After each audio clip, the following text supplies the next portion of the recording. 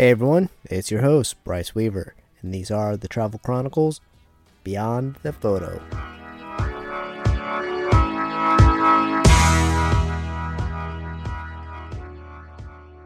Episode 15, Mobius Arch. Before we get started, I'd like to thank this episode's sponsor, Kit Fox Outfitters, a San Diego-based and veteran-founded business that carries an assortment of outdoor and camping supplies to fulfill your adventure needs. When was your last adventure? Was it a day ago, a week, a month, or even a year? Well, 2020 definitely turned the whole world upside down.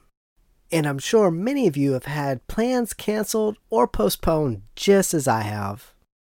So as soon as California opened up some outdoor activities, Colin with Kit Fox Outfitters and I took a little road trip up to Alabama Hills at the foothills of the Sierra Nevada mountain range.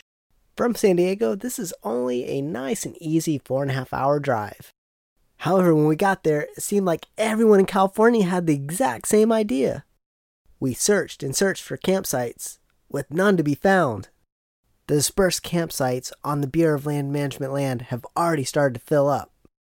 We continued to drive down the dusty dirt movie flat road.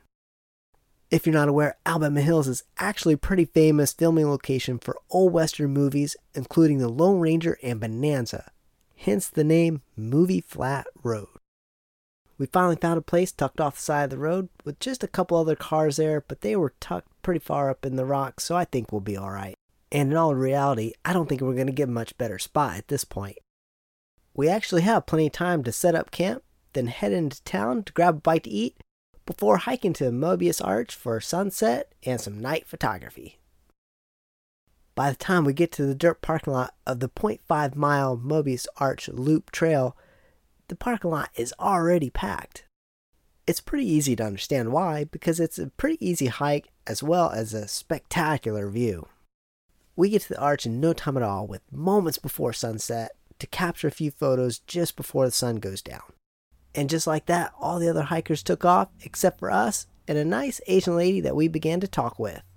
She was also trying to get some night photos of the famous arch.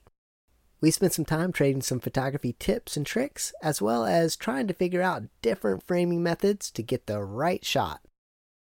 Oh, and the lighting. We can't forget the lighting. If it wasn't for her and her LED light, my photograph would have had a completely different outcome.